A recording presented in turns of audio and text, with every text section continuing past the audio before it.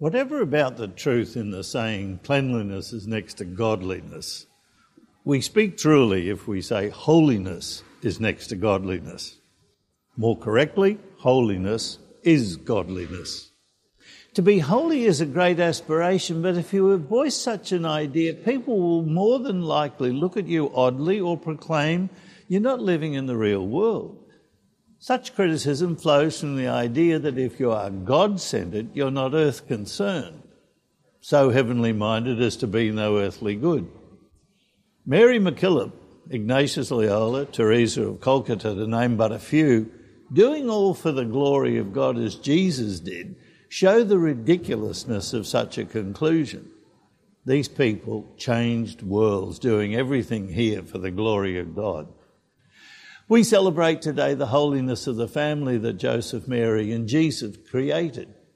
This is far from your ordinary family, but not all that far.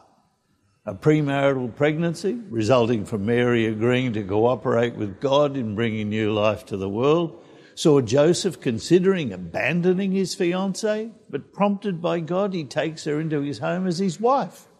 With their newborn, they have to flee their homeland and live as refugees for a time. Consecrating him as an infant in the temple, Joseph and Mary begin living their vocation to raise Jesus as a devout Jew, with a love of the law and the prophets and the great stories of the people. Much they treasure in their hearts, wondering what will become of him.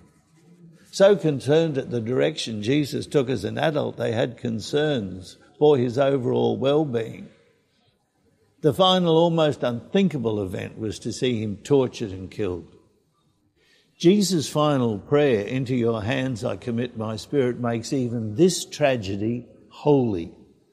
This holy family, open as they are to God and God-centred, prays for us that the message of Christ find a home within us.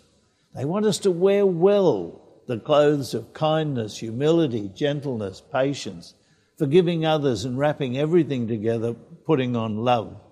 Now we are dressed in holiness for all occasions. Worlds will change.